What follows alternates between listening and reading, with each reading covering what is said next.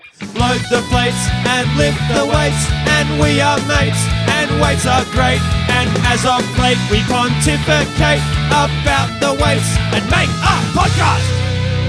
Sumo is cheating. This is Weekly Weights with Alex and Will.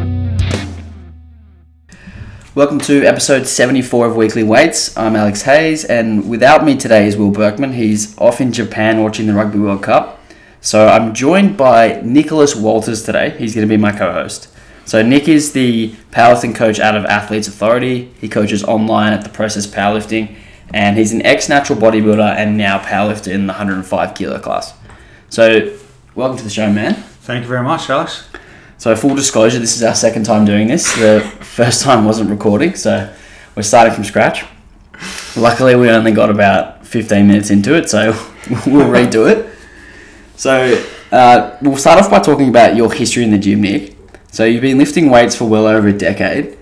Where did it all start for you? How did it start? How did you fall in love with the gym? So originally I was playing cricket and rugby back at school, and actually damaged my AC joint playing a footy game, and it took me out for the season. So I had nothing to do for a whole winter season, and found myself in the gym. And from day dot, I was just in love with bodybuilding, in love with just lifting weights. Loved training legs, loved training chest, back. It was everything. It was all the different muscles from day dot. It wasn't just the bro muscles. And that kind of set me up to actually push my more competitive sport, which was cricket, out the door, and pursue bodybuilding full time. And it was more, like I was saying before we got rudely interrupted by the edit. Rudely unrecorded. Initially, I convinced myself that. Initially, I convinced myself that it was all for performance and whatnot. But at the end of the day, it was all about feeling better and getting out of my skin a little bit and being a bit less shy. And it was a bit of a clutch, really. And but I just happened to take it a little bit further than what most bros would do. Yeah. Yeah, so obviously for you, it started in bodybuilding.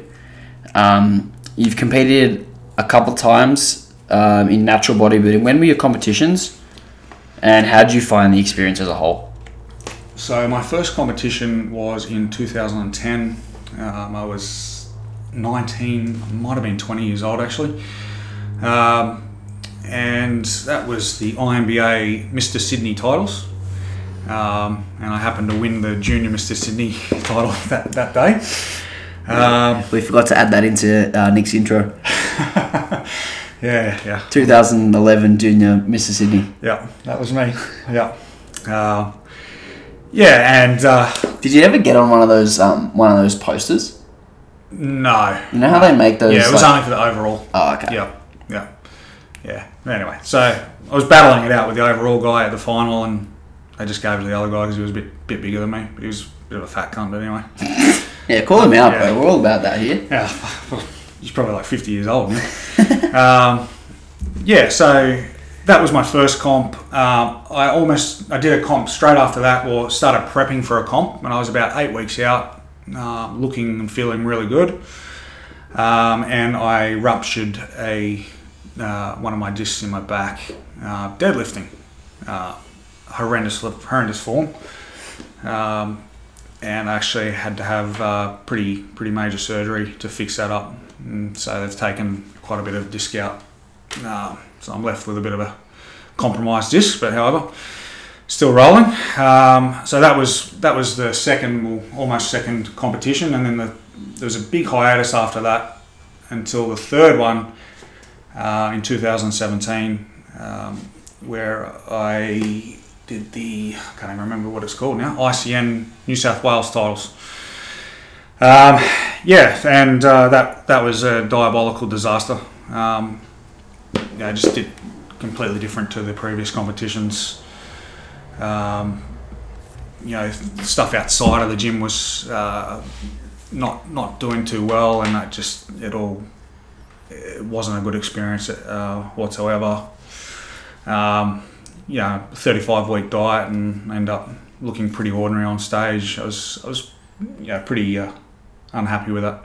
Yeah, I remember because we were mates when you were doing that show, and I remember you being very down after it all finished, and you were like, kind of angry in a way a little bit. 100%. Very frustrated. How was the process itself to get to that point? Yeah, it was. I guess I'm asking about all the preps that you've done. Like, how did you find the process of dieting in general?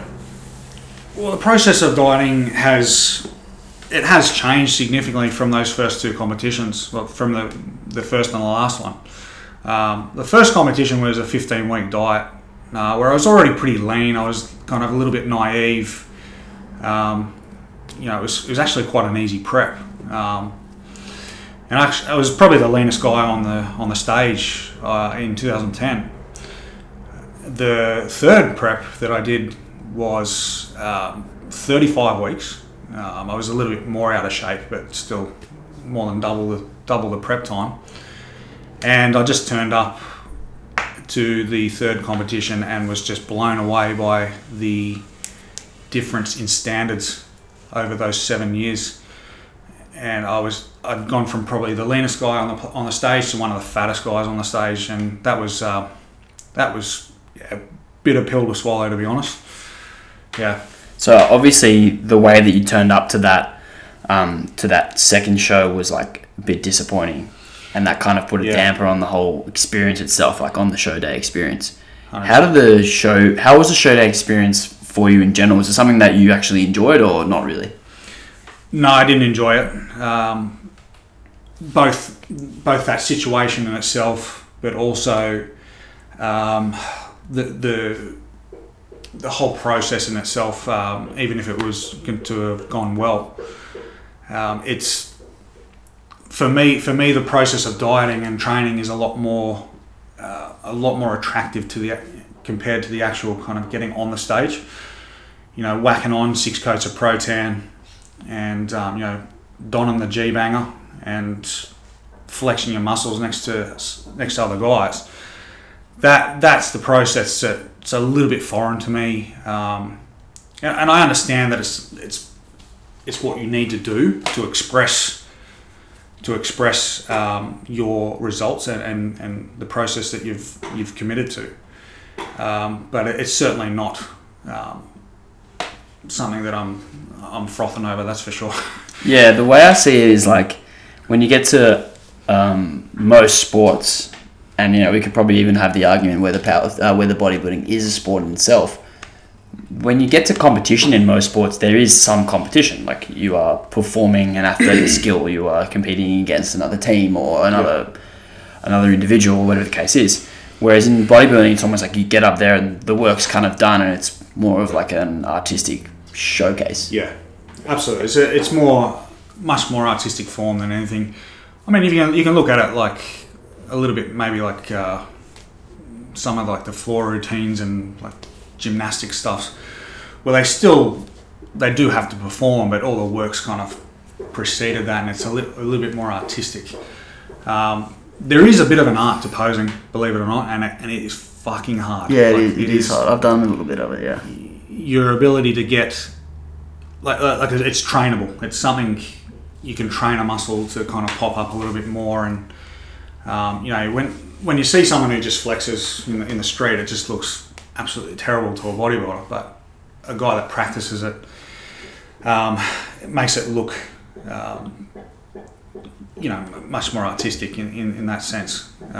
That's almost like the equivalent of the executing a competition plan or something like that. Yeah. Like how good your technique is kind of showcase your level of strength. Absolutely, because you can have all that raw material, and you can be the most shredded guy on the platform, on the stage. Sorry, but if you don't know how to pose, you're going to get looked over 100%. Yeah, and we see that in the powerlifting context. Like sometimes the strongest guy doesn't win. No way. And if take Execute it. take Berkman's 94 kilo nationals performance into as an example, like he probably should have come sixth. Yeah.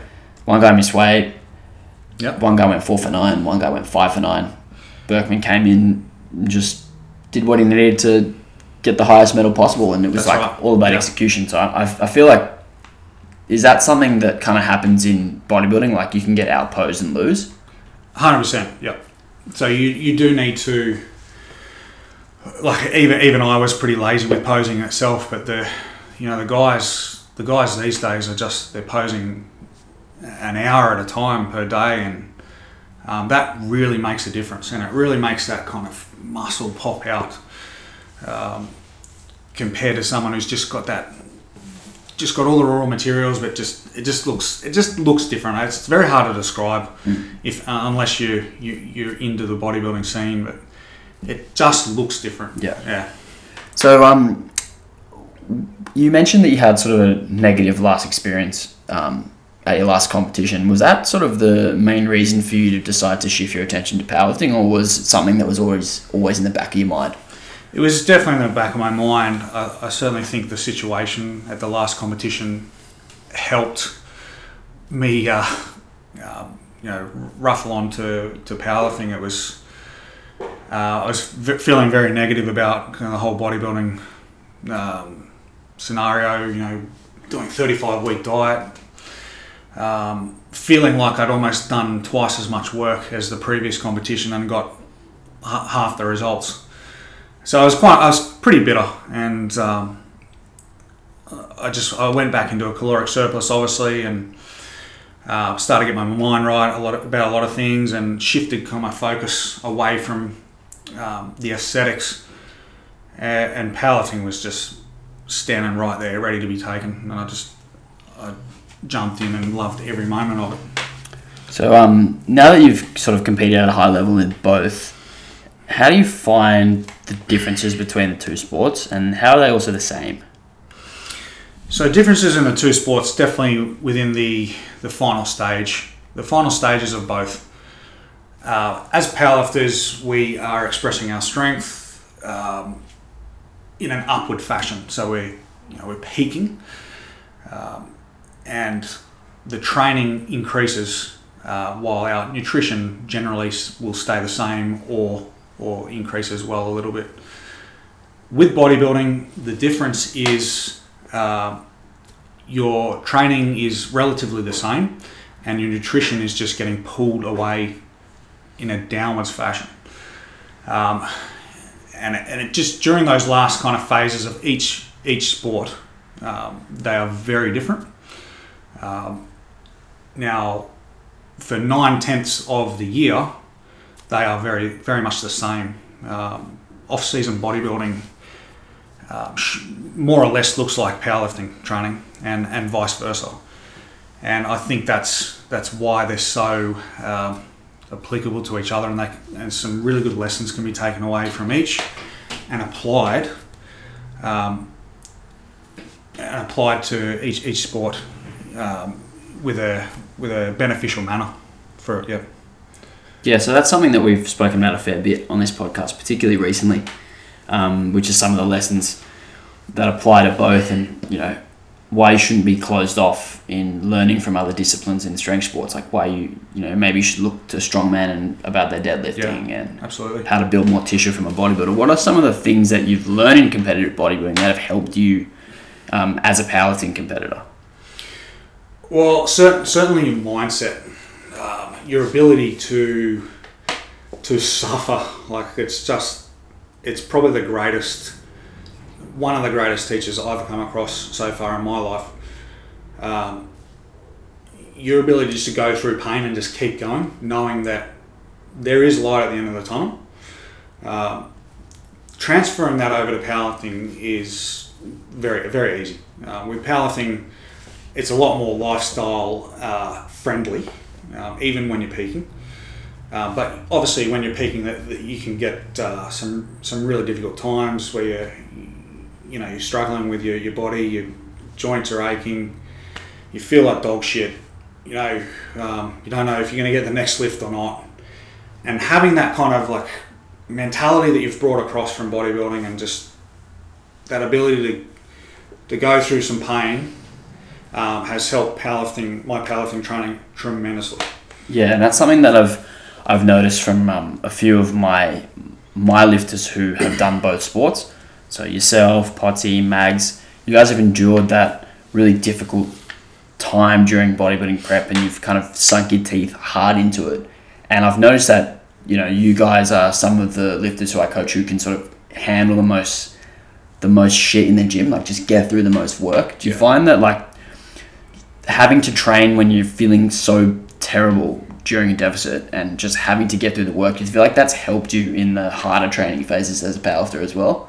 Absolutely, yeah. So, in all respects to powerlifting and peaking, the training, especially when you're at least at a maintenance site or a surplus, the training it pales in comparison to the difficulty of bodybuilding training in an aggressive deficit. So it's always a good reminder when powerlifting training is getting somewhat difficult that this could be a lot worse. And the fact is, like we were talking about earlier, is that in general, most powerlifters, the hard work is done in the gym, and for the most part, people, like I was saying, are at maintenance or a surplus, unless they're hyper competitive and they're dropping some weight. Now you can put that down to, okay, you've got to frame it. You've got to go, look, I've got 2 to 3 hours in the gym that I'm going to be really busting my ass, but afterwards, going to go home, going to have big juicy burger or something and just chill out, right? With bodybuilding, very different. So you go to the gym generally hungry, and the gym is almost sustenance away from being hungry. Away from being hungry. Like I remember in my worst days, my most difficult days as bodybuilding, I remember I just used to like go to the gym as long as physically possible because it meant I wasn't thinking about food. And then when you get out of the gym, you're like, oh shit, now I'm hungry again. Yeah, looking forward to the chicken and asparagus is hardly the same as looking forward to a pizza after training or something. Yeah. Very different. So we'll take a quick break now and then we'll come back with some stuff about Nick's coaching. Weekly Weights. Welcome back to Weekly Weights. I'm Alex and I'm here with Nick. Now, we've spoken a little bit about your bodybuilding career and how it's affected your career as a powerlifting competitor. I wanted to know more about how it's affected your coaching career and how your experiences as a bodybuilder have sort of shaped how you do coach people now. So I guess, how has your approach as a coach been shaped by your competitive background in bodybuilding? Well, there's certainly a value on hypertrophy training and building muscle tissue. We all know, all things being equal, that more tissue equals more strength in a general basis. Okay, so that really sets up a platform for how I go with my guys. I really like the phasic structure of powerlifting, and I do think that's not implemented as much in bodybuilding. It probably needs to be. And I think by starting with that phasic structure where you're in a good hypertrophy phase, you can actually kind of dial back the heaviness of the work in itself, and really run in tandem your technique with your SBD, and also really hammer the hypertrophy stuff as well at the same time. I think it's a really good place to start for the majority of powerlifters. So do you think that all powerlifters should step away from the competition lifts at some point and focus on purely building the physique? Absolutely. And absolutely. How would you go about doing this? Would you take the lifts completely away and replace them with like machine work, or are you just choosing different variations? How do you go about deciding which exercises and stuff like that? I think it's very contextual, but from a general standpoint, I do like to keep in some variation of the three.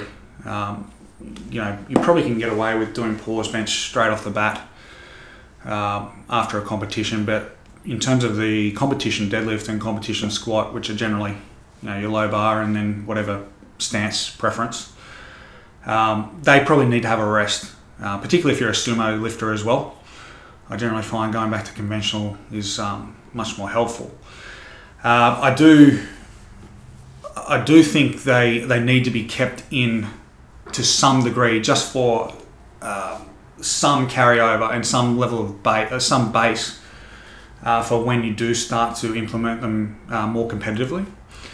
But in terms of the strategy in itself, there should be a huge emphasis on accessory work. And I generally, as a coach, I don't think squat, bench and deadlift are the most efficient hypertrophy builders. They are great. They are great in itself, but I like to be a little bit more direct in terms of building muscle tissue. What I like to find is I like to find exercises that you've got a good brace and you've got a good profile, and they're a little bit more individualistic towards specific muscle tissue. Do you want to give some examples of those? Let's just give a few examples for each of the powerlifts. Sure. So for squat, bench, dead. Yeah. So in terms of squat, bench, dead, certainly the high bar squat is the big winner. High bar and the safety bar squat are the big winners in the off season. I don't know about. Yeah, I reckon probably 3 out of 4 people have elbow issues with low bar squatting, and as the bigger you get, the more issues you're going to have. Generally, that's what I'm finding with my guys. So you want to get away from low bar, and you want to be really emphasising high bar, which is a lot more kind of manageable for the body, and safety bars, which is even more manageable. It's just taking a lot more pressure off the shoulder complex. Mm-hmm. Bench press, like I was saying before, I don't think pause is running into too much issues in terms of it's still going to be a good hypertrophy builder. I really like the emphasis on feet up and touch and go variations, where you're just getting through a lot more work per se. And most certainly for the deadlift, my guys that do sumo, I take them away from sumo for at least 1, usually 2 or 3 blocks, and get them back into the conventional. I actually like to do touch and go deadlifts with my guys when they've just finished a competition. Just getting through a little bit more volume, and it's super light. The intensity is quite low. And I just find that. And emphasise the eccentric portion a little bit, yeah. Yeah. So Romanians as well, and stiff-legged deadlifts where they're really loading up that posterior chain. Yeah. So your sentiments of what an off-season sort of block looks like very closely resemble mine. To summarise, I guess, choosing lifts that we can perform safely for lots of volume. Choosing lifts that we can extend the range of motion a little bit. So we might do a full depth squat instead of just the competition depth. We might take the arch and the feet away so that we lengthen the arms on the bench. We might bring the grip in on the bench. Yeah. We might use slow eccentrics for deadlifts. We might use deficit deadlifts, RDLs, that kind of stuff. What about planning the length of off-season phases? What are some of the considerations that we need to have when we sort of plan an off-season for someone? I like to work backwards. So I usually have a discussion, well, I always have a discussion with my guys after they've competed in terms of when they want to compete again and when I think it's necessary as well, just from a coaching standpoint. And then I'll generally work backwards from that date. Now, if you've got a lot of time to play with, you can really draw hypertrophy blocks out quite significantly. And depending on how much time you have, you can get away, you can be even less specific and go towards more kind of dedicated bodybuilding training. Now the date in terms of when the next competition will be will dictate when I will transition them into a more strength dominant block and then into their peaks. So I'll take one of your lifts as Sean as an example. He competed in April. Yep. And he's not competing again until April. Correct. And he's what, 20 or 19? He's 19. Okay. So you've given him, well, he's basically said to you, I don't want to compete till next April. Yep. Redo nationals. How have you planned that 12 months without a competition? Yeah, so Sean's been an interesting one. He has absolutely no desire to compete other than he's just got this like killer mindset where he just wants to do the top level show, and like I really admire that. And it's been a bit of a challenge for me because I haven't had a guy like that who's taken that much time off. I've always had my guys do a show at least every 6 months, at least around that time. With Sean, I've had to really employ a big plan. And the thing with plans, like they're only so specific. There's going to be a bit of rubbery kind of connotation to it. You're going to, it's not going to be hyper specific for a huge amount of time. And what I mean by that is that you've got to be a little bit more reactive to how they're going in their training in itself. Now, we may have a plan in place, but if I see him constantly progressing, I'm not going to be hard and fast to that specific plan. If I want to push him a little bit further because he's just super fresh and he's still making gains, we'll go that way, and we'll really milk each block as much as we can. And if he's being really, if he's really fatigued, obviously we'll bring different plans into place. So there is a general plan, but I think you need to be a little bit more reactive to the feedback that you're getting from your clients and your athletes. It's really important to not be so hard and fast about it. I think phasic structure is the way to go for powerlifting, but you do need to be pretty fluid in terms of how you dictate that to the athlete. So yeah, almost like you have sort of a plan for what you expect to happen. Yes. And then you have sort of some fluidity outside to make adjustments. So, if you have planned 10 weeks of hypertrophy, then 6 weeks of strength and a 3-week peak, and their hypertrophy is going really great, you might extend it to 2 weeks and take off 2 weeks for the other stuff. Of course. Yeah. I remember we had a chat about how you wanted to approach Sean's training, and you asked me how you would go about planning the blocks for someone who's not competing for so long. And I said you kind of have two options. One of them being you split it in half and you do hypertrophy and strength, and then you go back and you repeat that. Yep. And then the other option would be you step really, really far away from powerlifting. You might do 10, 12 weeks of bodybuilding, then step into more of a sort of higher volume powerlifting phase and then go into the strength stuff. Yep. So after having that conversation, which one did you decide on and why? I actually went with the first option. So having a look at Sean's situation himself, he's very genetically gifted. He puts on size very quickly. Eats the house down, doesn't get fat very much.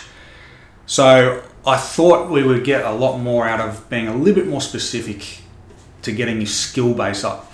I recently transitioned him from high bar to low bar squatting, and he's just eating everything up. And his bench is just through the roof at the moment. And I just wanted to get as much of that going, seeing he's such a young guy with a good base in itself. Now, what I also did was I peppered him with a lot of accessory work as well. So it was much more of a kind of a power building situation setup than a dedicated bodybuilding block. Now, he's going to do some gym testing at the end of the year, and then we're going to start him off fresh again with some more hypertrophy work running into junior nationals. Cool. So you almost split it up, but you're not going to do a competition, but you're going to do a sort of softish peak into testing, and then kind of go back and repeat the same thing. Yeah, cool. So many powerlifters sort of put a lot of their focus into the main lifts, and this is obviously understandable given that's how we express our strength in the sport. And in doing that, they sort of brush over their accessories and don't really give them everything. And I know I've been guilty of this in the past for sure. What do you think needs to change in the lifter's approach with accessory work, and how important do you think accessory work is? Well, I think you need to start with what your expectations are as a powerlifter. Now, if you want to be hyper competitive, you need to do what is necessary to be the best powerlifter possible. If you're looking to be, competing 4 or 5 times a year and it's a much more social aspect for you, that's fine as well. And it just means that your strategy may be a little bit different, where you'll have a little bit more emphasis on SBD and the accessories are kind of just icing on the cake. If you want to be that hyper competitive and maximize your potential as a lifter, you need to take the accessory work very seriously, because it allows you to maximize your muscle mass. And a bigger lifter is a stronger lifter. And there's no denying that. What are some ways that we can get the most out of our accessories? Like, what are some strategies that you've implemented with your lifters or yourself that's helped you to sort of nut it out and just grit through it?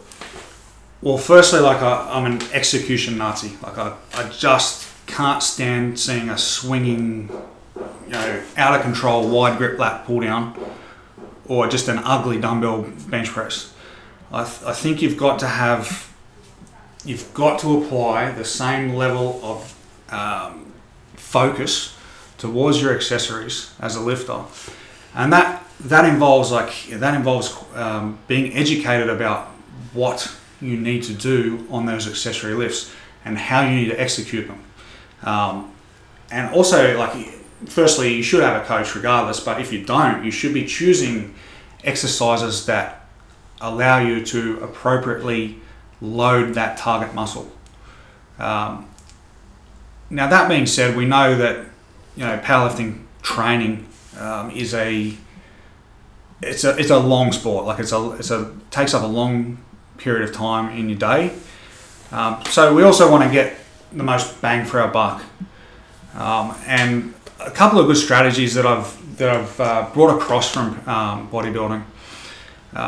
First one is what I like to call rest pause. That's what it's called actually, and it's come from I believe it was Dante Trudel, the inventor of DC training.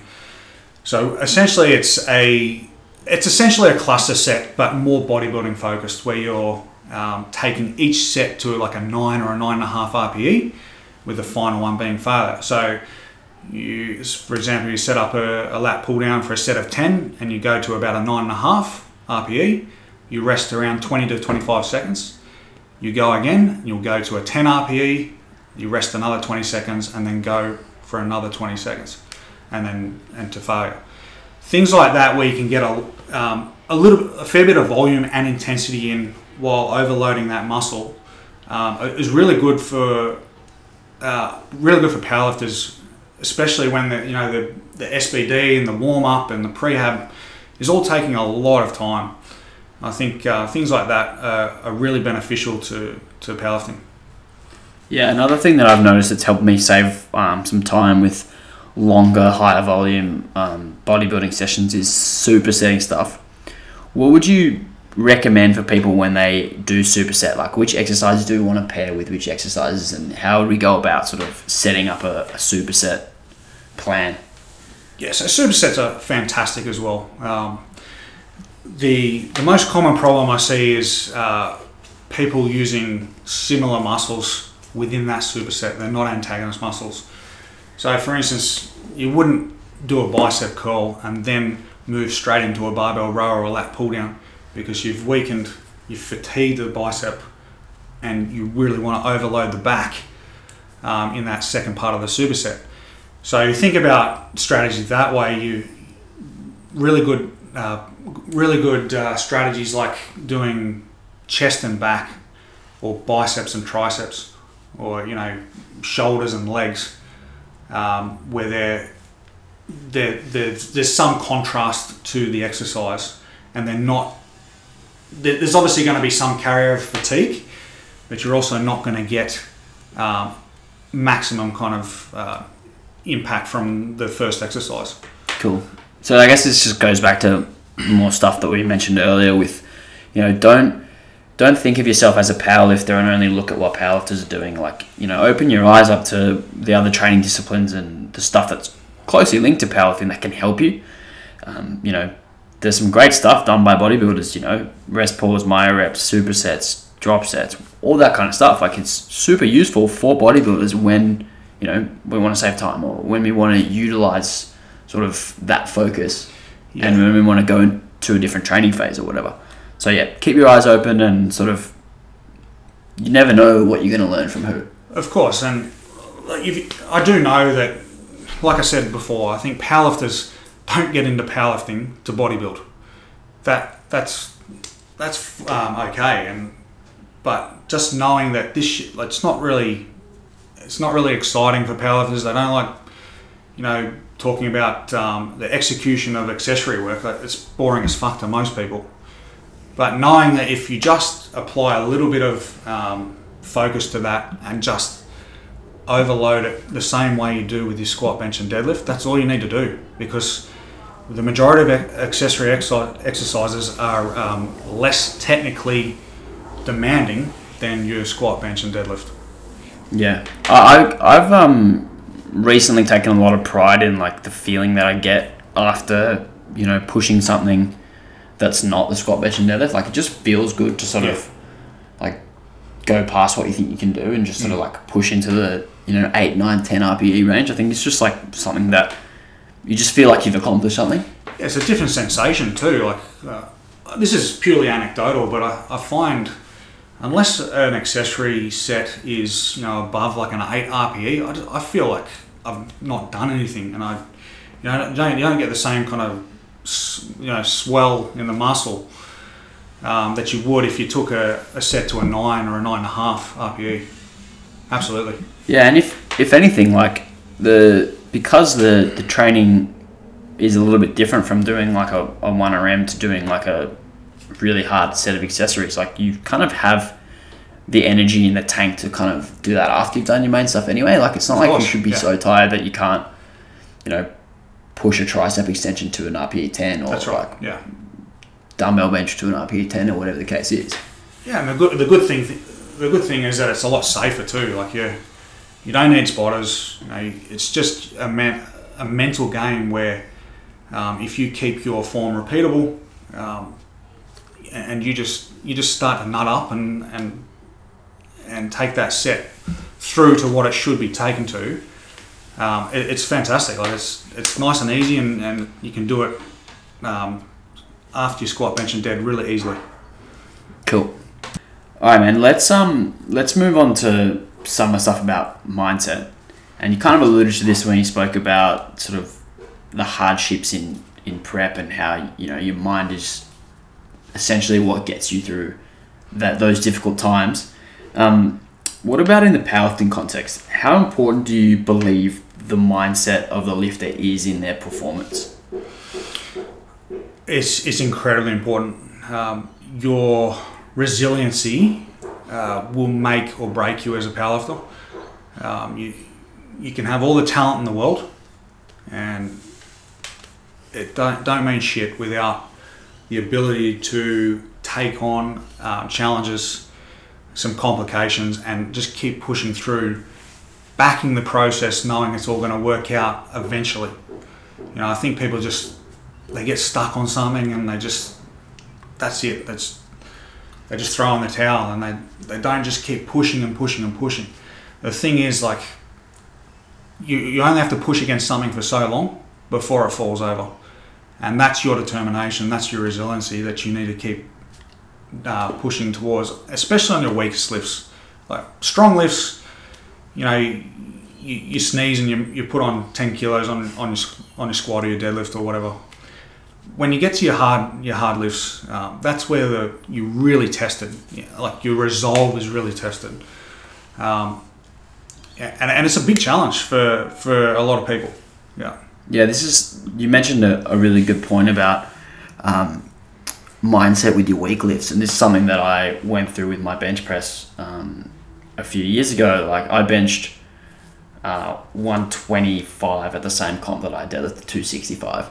So it's like absolutely terrible. Yeah, it's like similar to me. Yeah, but Similar ratios. probably worse actually. And I had to go through a complete mindset shift with how I approached the bench. Yeah. It had to be like, instead of thinking, bench is just the break between squat and deadlift, which is basically how I So you approach lie down, it. have a rest. Yeah, you lie down, you have a rest. Like there was no real consideration to technique. It was just like, do the program, try relatively hard. Yeah. But there was no like conscious thought of like, okay, I want to be good at this. Sure.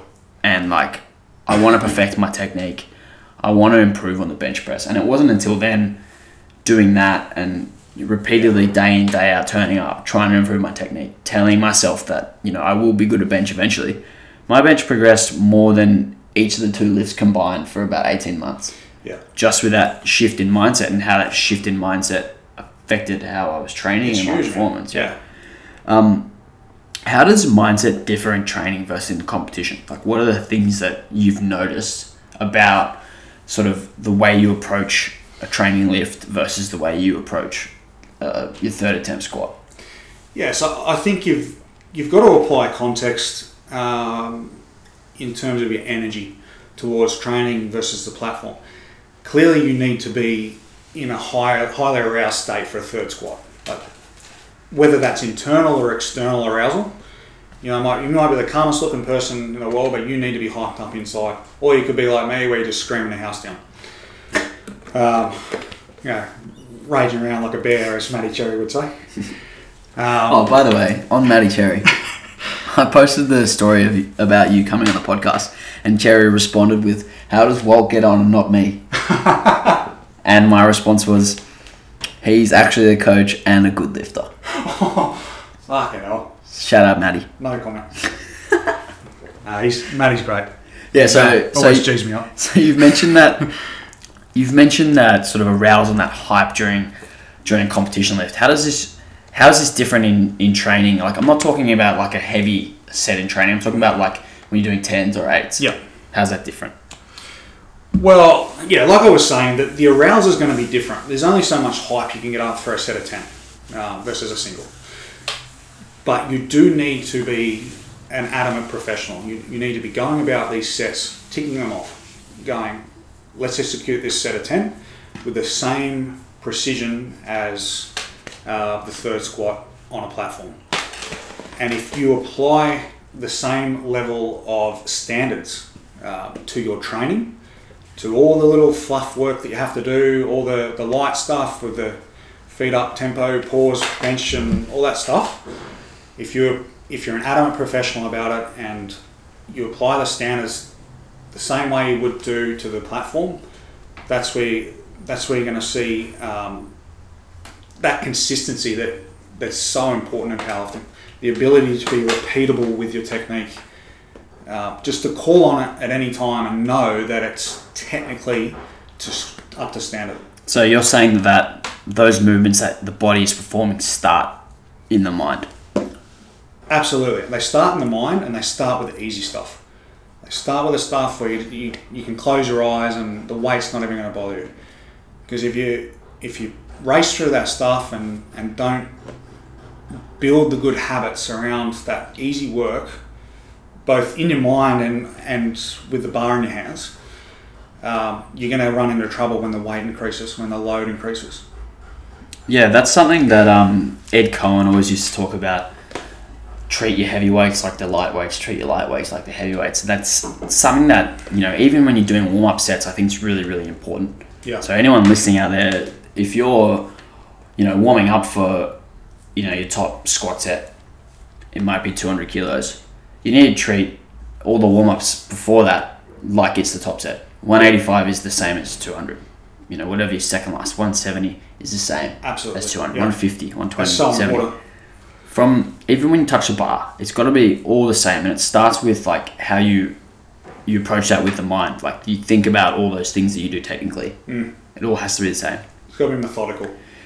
So you've made a few revelations in the last probably 6 to 9 months in regards to your own mindset and training, and it's had a huge positive impact on your platform performance, particularly in the deadlift.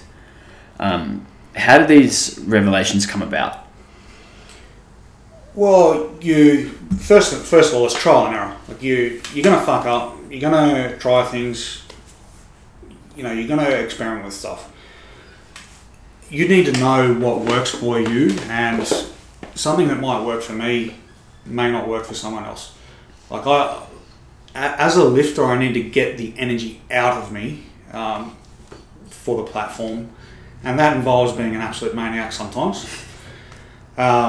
But that might not work for your personality. It might not work for your mentality. You might be one of those really quiet people that just needs to rage on the inside. So first, you need to apply some context. So you might see your best lifters in the world just being super chill or super aggressive. That may or may not work for you. And I found that was the case for me, the guys I looked up to in terms of lifters.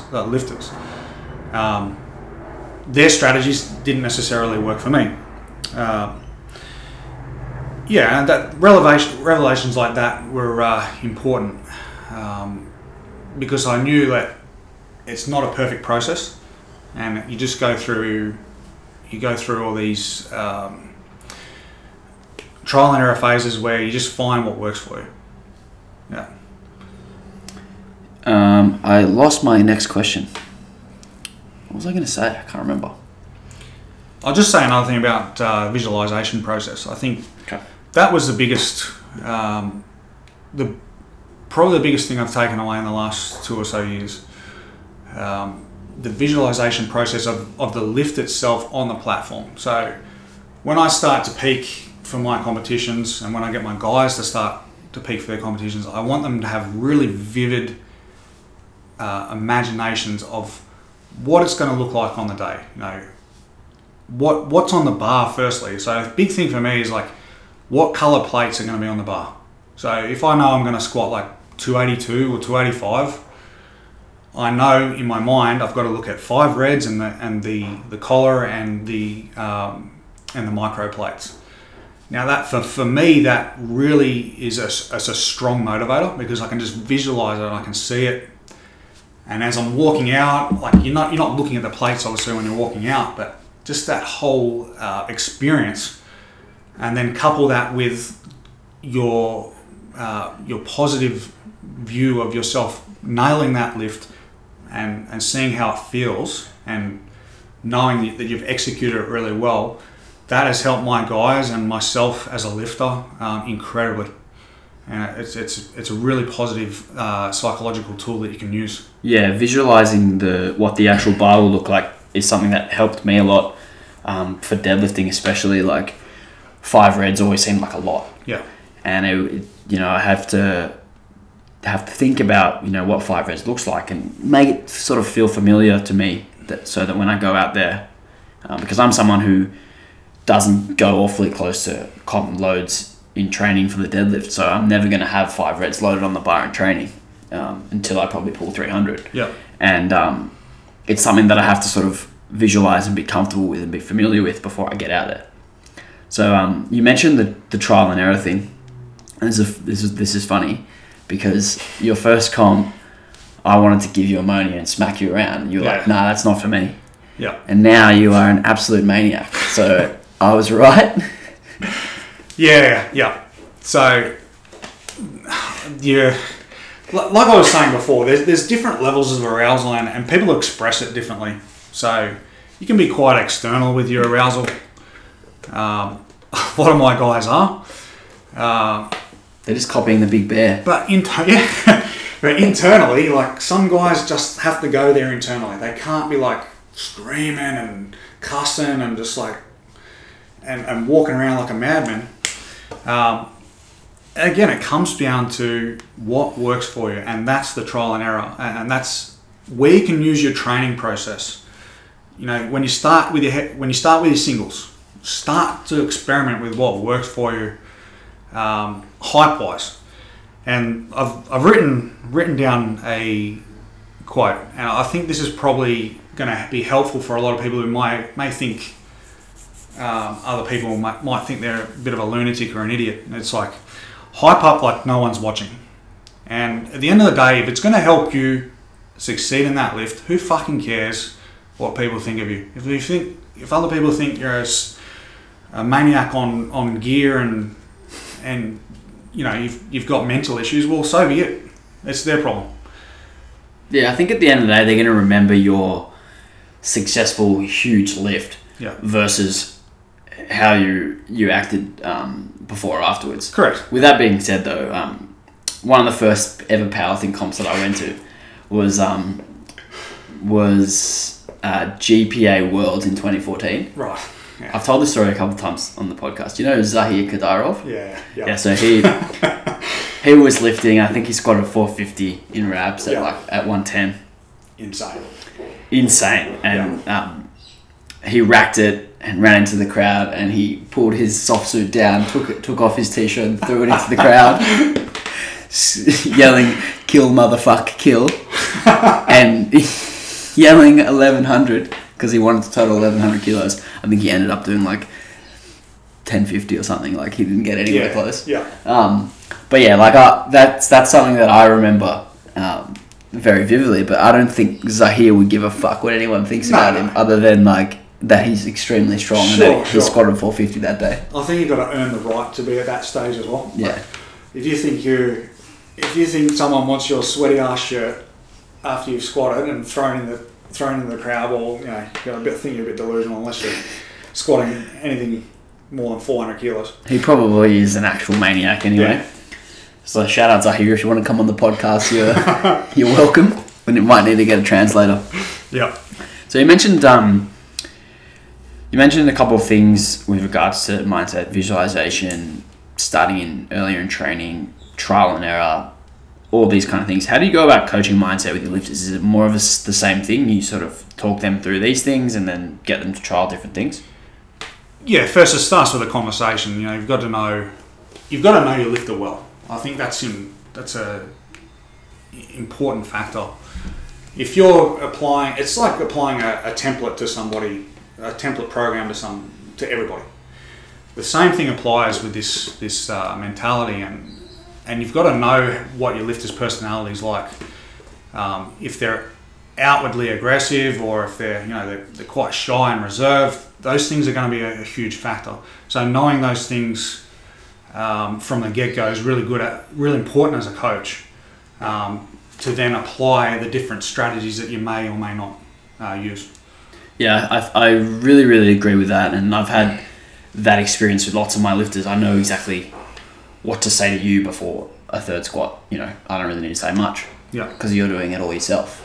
And I know the difference between you versus Mags, or you versus Potsy, or whatever. And like, I think it's really important to sort of even try a few things in competition with your lifters and see how it goes. And if it goes really well, do the same thing again. Of course. Do you have anything else to add on mindset, man?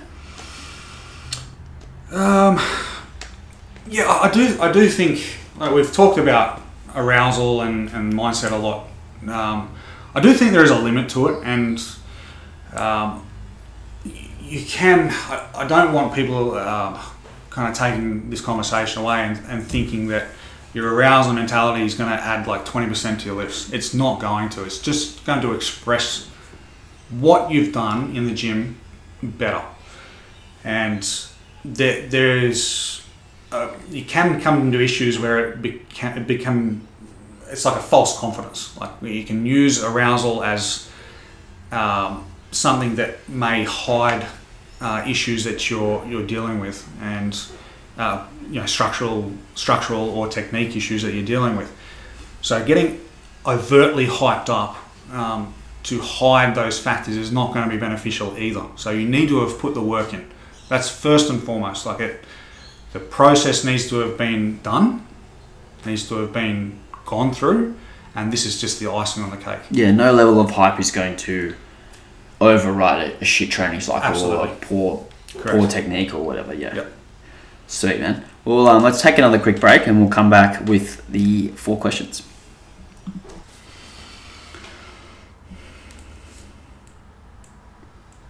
fucking breathing so heavy, bro. Welcome back to Weekly Weights. I'm here with Nick Walters, and we're going to hit him with the 4 questions that tell us everything we need to know about a person. You ready, man? I am. You know them? First one is, do you know... No. That's my job. Nick's an avid listener of Weekly Weights, so he knows the questions very well. He's been planning his 4 questions for months, haven't you? Yeah. These better be good. They're going to be boring as fuck, man. Alright, good. Way to sell it. Question 1. If you could take anyone out to dinner, dead or alive, who would it be? Well, I'm going to get in trouble if I don't say Larissa. Nah, you can't say her. So- Okay, I'll reframe the question. No, you're not dating a Brazilian, right? I'll reframe the question. If you and Larissa could go out to dinner That's with right. anyone, dead or alive, who would it be? So I was having to think about this last night, and I would want to take someone out who has been an absolute titan during their lifetime. And the person that comes to mind is most definitely Winston Churchill. So the British Prime Minister during World War II.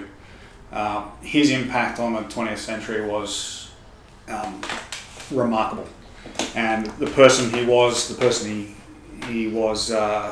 lived the rules and the characters that he lived by were really something to look up to. Yeah, absolutely. I was expecting you to say Arnold. No, I don't really like Arnold, man. Really? Nah, I think he's a bit of a jerk. Okay, fair enough. Yeah. Dorian Yates if it was a bodybuilder. Sorry? Dorian Yates if it was a bodybuilder. He's cool. Yeah. He's actually like a normal size now. Super chill. He's like a normal size now. Yeah. Just looks like a dude. Yeah. Alright, question 2. Who's your favourite athlete of all time? Everyone says someone that's not powerlifting, so I was thinking like... Well, who's your favourite powerlifting athlete of all time? Yeah, so that's what I was going to do. Okay, yeah. It's a guy by the name of Garrett Belvins. Blevins, yes. He's a 105 kilo American lifter. Got a sick beard. He's like this big like country boy from the middle of the country, and he's just super chill, family man, and he's an incredible squatter and bencher, and someone I really look up to because his training is just insane, and the amount of volume that he gets through, and he's kind of really relatable. Yeah, he's the guy behind the Juggernaut AI coach. Yes. I think. Yeah, so he's written all that code. Yeah, incredibly intelligent man. Yeah. Yeah. That's a good one. What about non-powerlifting? Yeah, I thought about this. Cricketer? Yeah, current like Steve Smith, Oh yeah. definitely. The goat. Yeah, Steve Goat. I actually played against him a few times. Really? Yeah, when I was younger. Did you get him out? No, he hit the winning runs off me, but we were like, he had like 12 overs to go, so it wasn't like Oh yeah. a big deal. That's a pretty cool He's story. like 5'6", like nice and chubby. Would he remember you? No way. I remember seeing Steve Smith at Greenwood once. Yeah. I played with Mitchell Stark. I played against Phil Hughes. Oh yeah. Yeah, I bowled him quite a bit. But yeah, back in my heyday, mate. Alright, question 3. These are usually Will's questions, so Yeah. these are the 2 shitty questions. Which TV character or movie character do you most resemble? So, do you remember the OC? Yeah. Yeah. So, I don't know if this is true or not, but I love the OC, dude. I always was told I look like Ryan from the OC. Dude, that was my one when I did this. I know. I was like, fuck. Because I was thinking of those questions in my head back when you said that. I was like, what the fuck? Did you really? Yeah. Oh, there you I go. remember when you said that. It's funny because you and I don't look alike. I know. But I used to get that all the time from people. This looks like Ryan from the OC. Obviously, you got all the bad aspects of him, and I got all the good ones. Yeah, sure. Alright, He's short like you, so that's all right. Yeah, he is. Last question. Your life's been made into a montage. What music do you set it to? So I thought of something that had quite a lot of contrast because I'm not very steady. I'm like kind of really either super chill or super aggressive. And the song that comes to mind is actually like, I don't think many people would know it. It's called Sophie Needs a Ladder by Dead Nuts. No. And it starts out super chill. and then out of nowhere it just hits you like lead bricks. Just hits you hard. And Dead Mouse, it's like a trancey EDM. Sophie Needs a Ladder. It's quite an old song. It's one of his from way back. Cool. Yeah. All right. Do you want to do overrated, underrated, properly rated? Can you think of anything? Or do you want me to go first? You go first. I haven't thought of anything yet. All right, Nick's come up with overrated, underrated, properly rated. What do you got for me? So, what is your opinion on stepping over the bar when you are deadlifting? Do you want to give them a little bit more context? So the context is certainly within the Russian aspects of powerlifting, that if you step over the bar when it's on the ground, you are disrespecting the deadlift. What are your thoughts on that, Alex? I think that's overrated, and I think the reason for that is because it's often hard to navigate your way around the gym without stepping over bars. Sure. If there's not a lot of space between like the plate tree and the bar and the platform and whatever, especially at lift, like everything's so crammed in. Overrated. I don't think that that's even like a sign of respect. If anything, like, you should step over and be like, yeah, fucking own you, bitch. You know what I mean? Yeah. Alright. I got one for you. Overrated, underrated, properly rated. The phrase, beards make you stronger. Properly rated. I don't know, man. There's just something about it. You know, you're just like, hairy beard, and you're just like, fuck, I'm a powerlifter now. Did you not have a beard when you did bodybuilding? I can't remember. Yeah, I looked like... Oh, that's right. I looked really weird. You looked more like Ryan Atwood. Yeah, I got like a really square jaw as well, so just when I was dieted down, I looked like I had a square head. Just like, look at a box as a head. It was ridiculous. Yeah. Alright, man. Well, thanks so much for coming on the podcast today. Just quickly, you got one more job. Tell everyone where they can find you on the internet, and where they could contact you about coaching. Perfect. Thanks, man. Well, thanks for having me on. I can be contacted through Instagram. My handle is Nicky Walt, NICKYWALT, and also at The Process PL, also on Instagram. Yeah. And also you can go to theprocesspl.com, and then there's a contact us link on there, and you can inquire there too. So I'm Alex Hayes _process on Instagram. Talk to you guys next week.